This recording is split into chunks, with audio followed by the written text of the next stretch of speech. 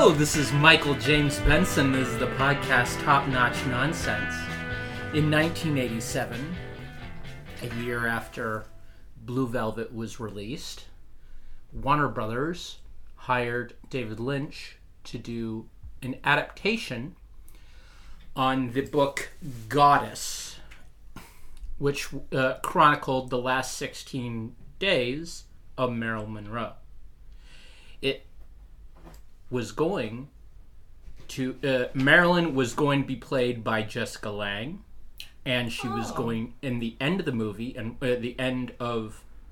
and why it ultimately did not get funded was that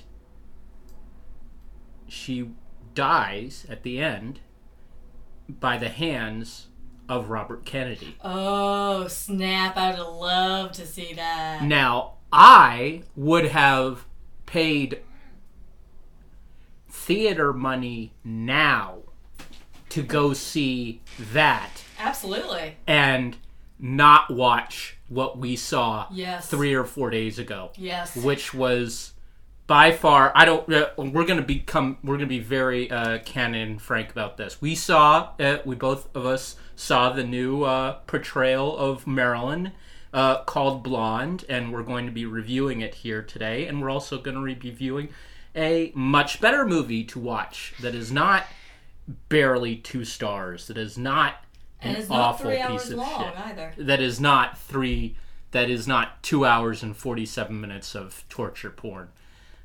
Which, if we want to get right into it, that's basically more or less what we saw. That's basically... I think that about covers it. I don't really have any other... I mean, I have a whole bunch of notes, but they're all basically the same note, and it's really sad because I personally... before we get into the movies, just in general, I'm going to ask you what your favorites of... What do you think of Marilyn? What do you enjoy the most about Marilyn as an actress? Before we get into... As an actress, she could be really, really funny. She had great comedic timing, but she was also really good at playing vulnerability. So she had a really good blend of comedy and vulnerability that I think can be really relatable. And very powerful. And that's why she is enjoyable to watch. That's one of the reasons. That, and to many people, she's drop dead gorgeous. She knows how to play with her persona. Yeah.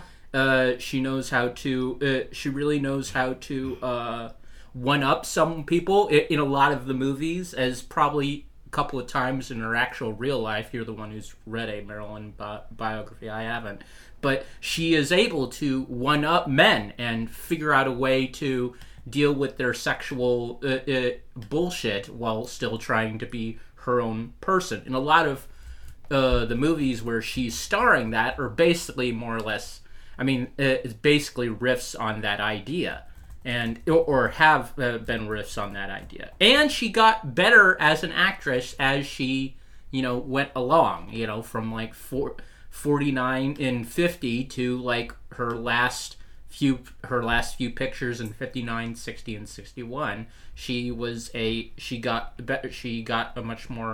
got to be a sharper actress. I think she just got better as an actress. I've never been a big fan of her as far as like sex symbol. I've always been a Lana Turner, Rita Hayworth, and Jane Mansfield person. Mansfield is my blonde, not really? Marilyn. But out of all the blondes that are around, I think I can guess why. I'll calm down. But we're not gonna. Let's move on. But I really. What are your favorite Marilyn movies? Before we get into, you might review some, but what are off the top of your head? Off the top of my head, probably. Let me think. Niagara, which I think is a really interesting. I realize I have not seen that one. That's one of the very few. That's one of the ones I have not seen, and it's like a film noir, isn't it? Yeah. And she also plays a steamy femme fatale or something like that. Yeah, that's what I've heard. And How to Marry a Millionaire. Yeah, that's a good one. That's a good one. And you didn't need that for... Yeah, okay, great. How to Marry a Millionaire. I haven't seen that one in a long time, so there's ones that we should probably revisit. Sure. Yeah, but let's get into this. Let's get into this. Get this over with really fucking quickly. The first thing that jumped out to me was the two things that impressed me the most were how visually stunning and how pitch perfect the production design and the cinematography. Yeah, it looked great. And everything. The costumes were great. A lot of the recreations were amazing on the film sets, and the wedding footage with Arthur Miller, if anyone's actually seen those pictures or that video, it was spot on. Yeah. It's just so interesting how he supposedly delved deep for all these iconic images and iconic stories and didn't really, again, the director just shows that he does not care about Marilyn as a person. Well, it seems like it was a movie made by someone that specifically doesn't like her, like it was a hit project. Yeah, and it seemed sadistic and it's sadism that I haven't seen on film in that explicitly in that a long while. And, Marilyn projects or projects about Marilyn can often delve, or, just projects in general about Marilyn can roll into exploitation a whole bunch because of how she died, because of how she was treated when she was alive, which is like horseshit, which is horrible. And it's just showing this, and I don't know, it's not that it was, it didn't surprise me as a movie. It didn't do anything new as far as what the bullshit on the internet was saying, what people have said about Marilyn. It didn't really, it's do anything interesting. It is. We are aware that it's fictionalized and based on a book that I believe was published in 1980. Yeah, I believe so. By Joyce Carol Oates. So we know that this is a fictionalized portrayal. We know a lot of it is made up. We are well aware of this. That it's not a biography. And I'm fine with not biography shit. But when you give... It's extremely frustrating when you give your protagonist no agency, no anything. She was... barely even a character, let alone a protagonist. Like you said, no agency. She was just kind of this vessel that was just floating through scenes. There wasn't a very highly structured plot due to like how the book is structured. It's in like a bunch of chapters that are like 45 pages long. So it is kind of a vignette-y book. And when you try and put that on screen and all these vignettes and your main character is just floating through them, being acted upon by all these other people and outside forces, it makes it hard to care about any of the characters in this movie. And not for lack of the actors are really trying. Everyone is really the acting isn't the problem here. No, because we have big stars. We have the big. Felt the need to show it twice. Yeah, because I thought I saw that first one. Okay, because I don't. There was no reason for. I'm sorry. We're not going to talk about it in the podcast. It was too much of a. I just don't understand. I don't want to spoil anything. I don't understand what the purpose of that was, storytelling wise, cinematically. It was just invasive for naught. I feel. What did you think of that? What did you think of the actress that played her mom during the entire thing? Do you think that was overdone? Because that actress often plays crazy ladies, or quote unquote, people with mental. Well, Gladys Baker did have schizophrenia. Paranoid schizophrenia, I believe, is what the believed diagnosis was. In the movie, they said that it was a mystery illness, didn't have a name, so I don't know if they specifically diagnosed that at the time. Yeah, or if schizophrenia was that big of a thing in the 30s and 40s. Well, I mean, people have always had mental 40s. Illness. Or no, whether it was well known as schizophrenia in the late 30s. Yeah, I'm not 40s, sure how well researched it was at the time. Well, it's just we all. I mean, for those of you who really know Marilyn Monroe, we all know the beats of her career, of what happened and how she. They just made. There was no real reason for this to be made. I hate saying that since it's dude I actually admire as a director, but this was just, they put together, and I guess it's in the book as well, but the whole subplot of Edward G. Robinson and Charlie Chaplin Jr., their sons, supposedly having three ways and having a supposed... Yes, apparently anyway. She did date Cass Chaplin for a time, and she did know Edward G. Robinson Jr. as well. But from what I've read, there doesn't seem to have been any overlap, so that all was...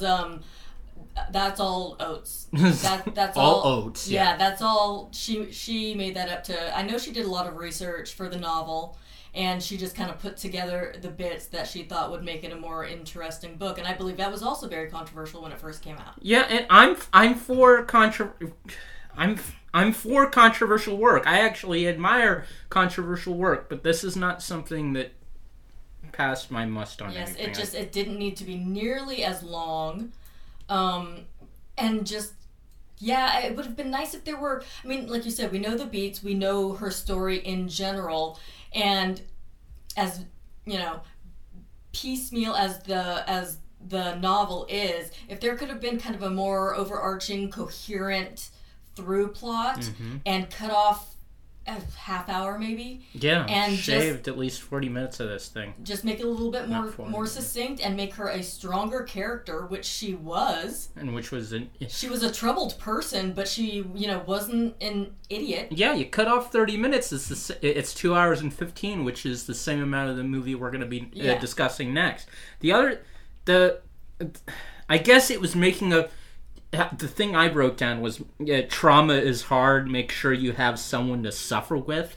It's just a phrase that came in my head while watching this, is that she seemed to be going through so much trauma and seemed to cling to so many, or at least the portrayal of Marilyn, she seemed, or Norma Jean seemed to be clinging to people that could be her lifeline out of like this terrible feeling that she had in her body for being treated like shit for so many years. Well, I think that in and of itself wasn't unrealistic, because that's also portrayed in the next movie. Yeah, just like all the daddy issues are. But all of this was so heavy-handed. It was very heavy-handed. At the beginning of the movie, and I also wrote this down too, but the beginning of the movie has his dad, a painting of his dad, or a picture painting of his dad, just freaking, of her dad, just like talking, "Hello, daughter, this is what is going on." And then at the last third of the movie, we have letters from him saying, "I wish we could be connected, but everything is so awful, and I hear about everything the ending that you of are that doing." Is from the book, where it turns out to not have been actually her father, and that's just... Even in the novel, what a cruel thing to make up. Yeah, and it wasn't even your father. It's just. But none of that actually happened, and it's like, okay, dramatic purposes I get, but that, like I said, it's just a cruel thing to make up about a person, or people who actually existed. The problem is that most people are stupid, and they will take a good portion of this movie to like it's more or less true. Like they'll be okay with this particular myth, and I hope people dig deeper into who she was as a person, about who she was as an actress. Oh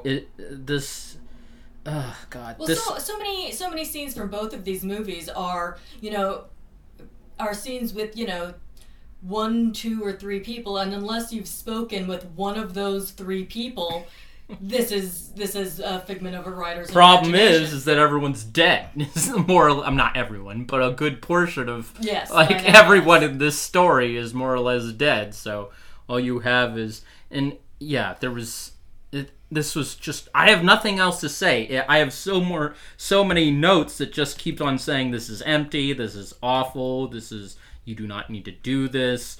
Strip Marilyn's drug, and that's the other thing that kind of pissed me off. Oh yeah, that was really interesting. They didn't even really put any of her alcoholism or how she liked to drink earlier on in her career, and didn't put in any of this until later on. Yeah, which were very prevalent in old Hollywood. We know this, and it's odd because they made it seem like that wasn't an issue until after her miscarriage. That's one thing that kind of blew my mind. Is this movie is obsessed with daddy issues, which we have a good idea. We know that was going to go in there anyway because of Marilyn anyway. Yeah, which we have a good idea what did affect her quite a bit throughout her life, but also it's obsessed with pregnancy and abortion and that, and it shows some, it might even be telling like a anti-abortion like not allegory. I was about to say algorithm. Yeah, but now is not the time. Now is not the. I don't think that. I mean,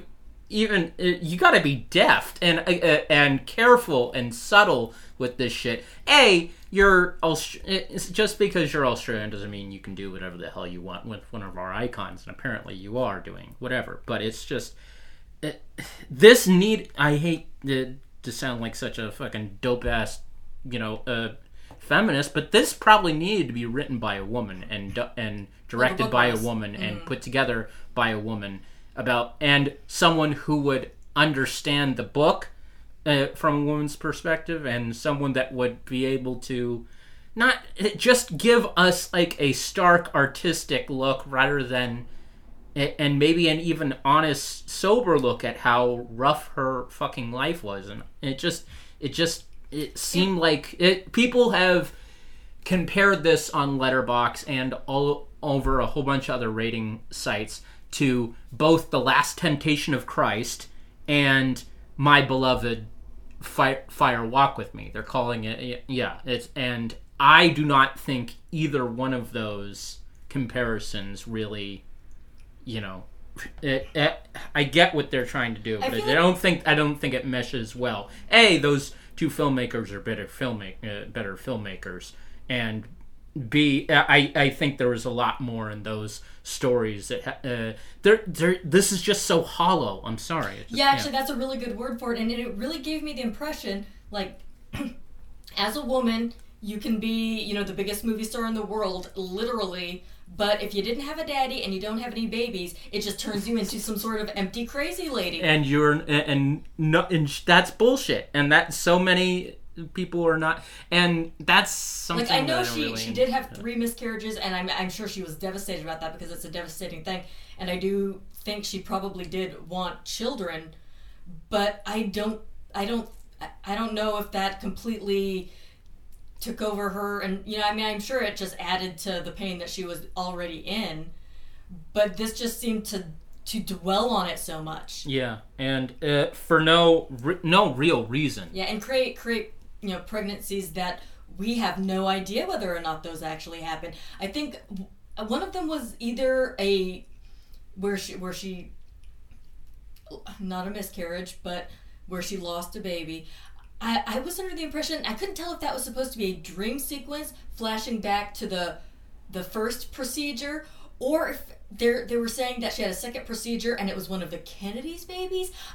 They made it really even more confusing. Yeah. Not only is this new movie on Netflix, which is probably still in the top 10, super confusing, it is also, it's not only is it horrible, it's also confusing. It doesn't make... And honestly, it was boring. It really was just plotting. They could cut a lot of this fucking shit out, and they could put some actual stuff rather than just... It's like, okay, she's doing this movie, she's doing that movie. Okay, we gotta hit Joe DiMaggio. We're just waiting for the hits. We gotta hit Joe DiMaggio. We gotta hit Arthur Miller. We gotta hit JFK. We were just waiting for these, and they gave us little bits and pieces of all of that, but it just plodded along and didn't really delve into any part enough to make us. There were probably only like 2 shots in this movie that are really worth checking that out. The one in which it's, I guess it's really, there's like a handful of shots where you actually think it's actually Marilyn. Where you actually think it's Marilyn. They did get some good angles on it. And you start to question. There's one particular shot, and I don't care about spoiling this since this has been seen by so many people, but there's one particular shot that is in Some Like It Hot that is, you're watching her sing, and it really does look like it's from the movie. Mm-hmm. And then, like, when she closes her eyes, it might be and she puts her head down. I think that's when the cut was, and they get Ana to do that. And the soft dissolve, when they do that. that's when oh wow, and that was well done. It was like, oh, there's Ana again, because whether or not that was Ana at the beginning or not, closing her eyes and singing like that, I didn't think so, but it might still be. I have to look into that. But it's it's a technical achievement, and it has some handful of really interesting, really good shots where you think it's actually Marilyn. But other than that, it's she's a helpless vessel in a hollow movie that isn't really saying anything new, and I hate Yeah, like near the beginning when she shows up and she's like, oh, I'm here to see Mr. Z, and that just leads to a very unpleasant... I wonder who Mr. Z is. Yes, we all know who Mr. Z is. And then it's just an unpleasant rape scene, and then the next scene is, well, if your name's Marilyn Monroe, you're in. We all know that, I mean, fictionalized or not, we all know that she drove all over LA, going to modeling classes, going to acting classes, getting this gig, that gig. You know, she was discovered in the munitions factory, and she did bit parts in the, starting in the late 40s. It wasn't, show up at Xanax's office, get raped, and then all of a sudden you've got a contract at Fox. And for the people who say, "Ooh, this isn't a biography; it's an art piece," yeah, well, even if it is an art piece, it still needs to have some sort of coherence. You still need to entice. You still need to show the viewer something that he will. If you want to consider yourself an artist, you still need to. You're provoking the audience. Sure, we're pissed off about it. Nearly everybody around is pissed off about it, and I guess that's what art is supposed to do. But I guess because you pick such a accomplished and a touchy figure, that we have much, who all of us, whether we like it or not, have a real connection to. Because we think of her as someone who died in the 60s, that lost that. We think of her in the movies as like an innocence thing, and then when she supposedly gets killed or dies, or the overdose happens in 64, that is just more confirmation. 62? Yeah, 62. Gosh, whatever. 62. That is a that is something that kind of tells us what the 60s are going to. Kind of what the 60s is going to be for the next decade. What the next decade is going to be. The year later, JFK dies. 5 years, 6 years, 5 years after that, 3 or 4 huge, big people that we believe, that America believed in as like the ideal, all got like bulldozed or mowed down or killed within like a 10-year span, and then we're in the cynicism of the 70s and Watergate. Anyway, but that was anyway. But I don't know where I was going with that. But there was it just seems like such a touchy subject, especially with such a iconic character. And when you fuck with that really hardcore and don't show it any sort of love, compassion, or really any sort of empathy at all, it just comes off as and I don't mean to sound all whatever, but it just comes off misogynistic. Now I don't know, it comes off like patriarchy bird. Just comes off like he should not be doing anything with this. It's just it just seemed kind of mean spirited, the whole thing. Yeah. Anyway, it's I don't think we have anything else to say. No, there are some names, there are some faces, there's some images. If you want to spend 2 hours and 47 minutes of nothing but sadist cinema, if you want, I'm doing sadist cinema tonight, that you put this freaking thing on. But other than that, it is really not worth your time. It's not even worth, it's not worth 2 hours and 47 minutes. I'm going to choose to never think about this film again. Thank you. Well, I guess 0 out of 0 from Miranda. Why don't we think about, and now that we've gotten that shit out of the way, let's talk positively about something much better that you can enjoy and actually get, that has some forethought and some worth and some intelligence behind it. Let's go into Norma May and... Who's Norma May? Norma Jean. Who's Norma May? I feel bad now. Let's say that again. That's not even the Sally Field movie. No, it's not. I don't know who Norma May is.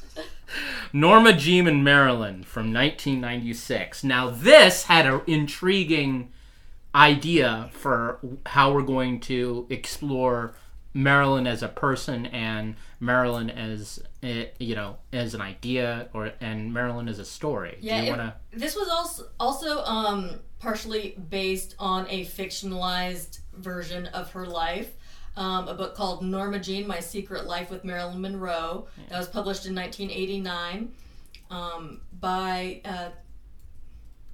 Ted Jordan. Wow. Oh, okay. So that's interesting. I'm just looking at this. Ted Jordan. That's why I remember when we were watching the movie, and I kept they kept referring to her actor boyfriend friend Eddie. Mm-hmm. So he's actually Ted Jordan. He was the one that wrote the book, and he claimed to have a years-long relationship. That's why that character was so prominent in this movie. And that's why it actually feels like you actually knew a bit of Marilyn. You spent some actual time with her. That's interesting. That's fantastic. And it's played in the movie by Josh Charles. Yes. One of New York Stage and Screen, a Sorkin regular. Anyway, but I really like this. Miranda introduced me to this movie. Now, there are plenty of portrayals of Marilyn throughout the years, but I've never seen this one. And I'm surprised you've never seen it. It was made for TV. It was an HBO production. I've heard of it before. I believe this. Not who gives a shit if we spoil it? It's over 20 years old, but it's also very hard to find. It's not streaming anywhere, not even HBO Max, which is really odd. But lucky for us, I went down to Amoeba a week ago, and now we have 9 Marilyn Monroe movies, and one the Norma Jean and Marilyn. This film as well. But this came out in 1996, I want to say, and I love what they did with this. Well, the idea, we see Norma Jean, played by Ashley Judd. There's quite a few flashbacks. We do get into her home life with her mother, and then having to live with, I believe it was her aunt. Yeah. And her husband for a while, but then dropping her off at the orphanage, which the actress appeared to be about, 12, 13. Yeah. Being dropped off being left at the orphanage, and in the previous movie, she was closer to 7. Well, yes, but we're not going to. Yeah, that's the main difference, and that's one of the main differences. But at least they got a lot more right. I felt a lot more emotionally attached to Norma Jean. I felt really. And her, and once she became Marilyn afterwards, to have Norma, to have the way they did it was really, really interesting, and I very much prefer it to the previous film. Is Norma Jean is super driven as a model, mm-hmm. and then she. Yes, through sexual favors, whether this happened or not, we there's no a possibility of good. There's no way to know. So there is definitely that. She goes through Eddie to his uncle to this agent Johnny, and that's how she gets attached to 20th Century Fox and Daryl Zanuck, and Zanuck doesn't want her. So he basically says, her nose isn't right, her chin isn't right, she's not blonde enough, blah, blah, blah, blah. So she bleaches her hair further. I do believe, we know that she did get a nose job. The chin, I'm not sure about. I really like the interesting portrayal of the, old-timey electrolysis to get rid of her widow's peak and raise her hairline an inch. That was really cool. And then she reemerges as Marilyn Monroe, played by Mira Sorvino, so that we get a lot of both Norma Jean and Marilyn Monroe on screen at the same time, talking to each other, interacting with one another.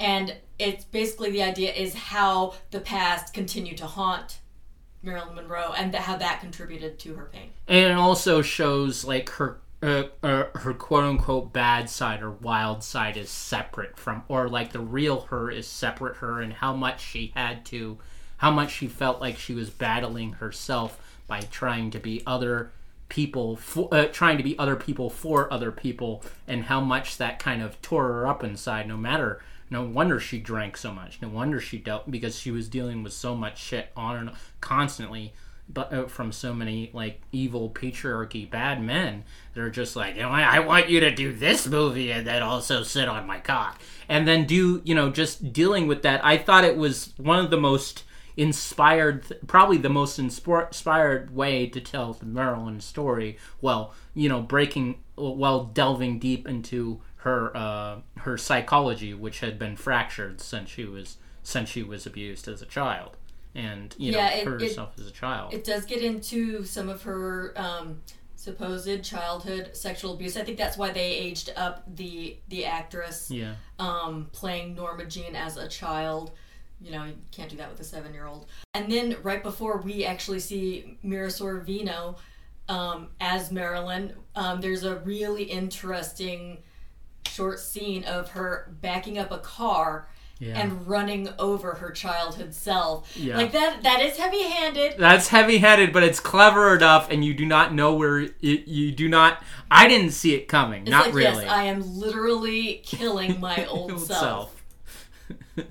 Well, it just kind of a strange way it made me smile because of how obvious and how how on the nose, but how they did it with some intelligence and some thought behind it. Not the problem with the previous movie is that I think it was fueled by cruelty, and this one is fueled by by being honest and straight and trying to do a new spin on who Marilyn was, and it's fueled by like love and let's do this as an interesting idea and let's go in that. Yeah, this was a story written and directed by someone who seemed interested in this person as a larger than life icon, but also as an actual human being. Well, it was written by a woman named Jill Isaacs, who adapted it from a book by Anthony Summers, and it really made me happy. It's like, I don't ever have to think about Blonde again or watch Blonde again. I can rewatch that Ashley Judd Mira Sorvino movie. Well, the year before, Ashley Judd was in Heat, but Mira Sorvino, I believe this was the same year, if I'm not mistaken. This is the same. Oh yeah, My Aphrodite, which was the Woody Allen movie, which she won an Oscar for Best Supporting Actress. This that came out in '95. So this was so they were both coming off really amazing performances in really huge movies by big directors, and the same year that she did this, Mira Sorvino also did Beautiful Girls, and it was only a year later that Mira Sorvino did Romy and Michelle's High School Reunion. Oh, I love that movie. And we might want to rewatch that again. But she's so good in that. And so she's kind of in the zone right now, in this like area of 90s stuff where she's really on top of the world. And yes, fun fact, I mentioned this while we were watching it, is Arthur Miller, the actual Arthur Miller, was so taken with her portrayal of Marilyn and like, oh wow, that really was very much what Ashley she was. Judd or Mira? Mira. It's like that. Arthur Miller wouldn't know much about Norma Jean. Norma Jean, no. At the time they met. Like, wow, that really captured her. That seems like the woman I knew. And Mira found out about this because he mentioned that to Winona Ryder when they were working on The Crucible. And Winona told Mira, and she was like, oh, wow, that's just the biggest compliment ever. Which, yes, it would be. Yeah, if the guy who actually knew her version of, like, Marilyn...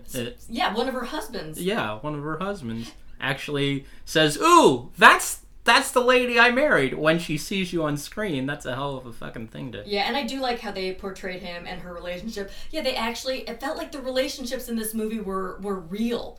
Detailed, had depth, really, you could see it on the actors' faces, what they were... It's just a much, much, much better movie. Mm-hmm. And I said this in my...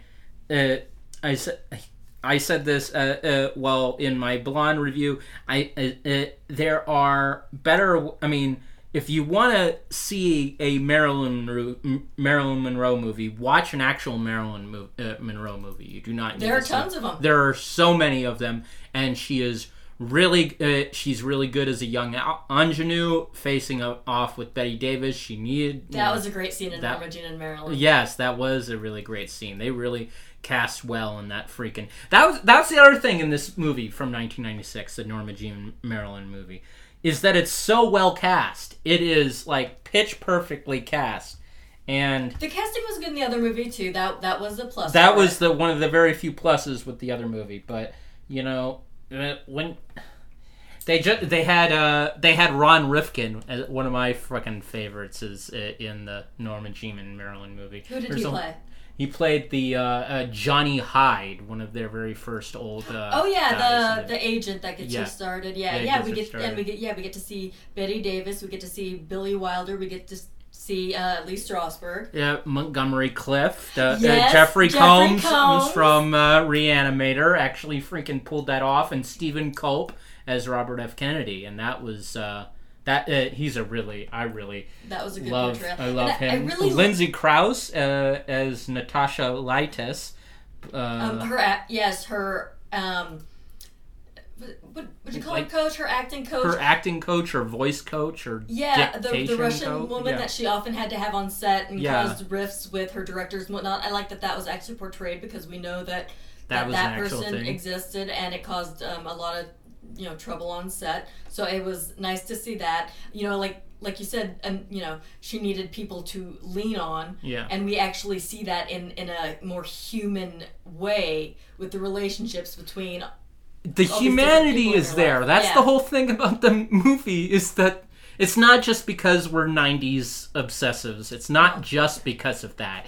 If this was made in the 50s, 60s, 70s, 80s, whatever, the important thing is it's a really well-written, well-structured, well-put-together movie. And for those of you who are listening, watch that instead. If you can't take the first 20 minutes of Blonde, and honestly, the first 20 minutes of that movie was hard to fucking swallow. If you can't take any of that, I understand. That is awful. I would just watch that movie. That's the episode. That's basically what we're going to be.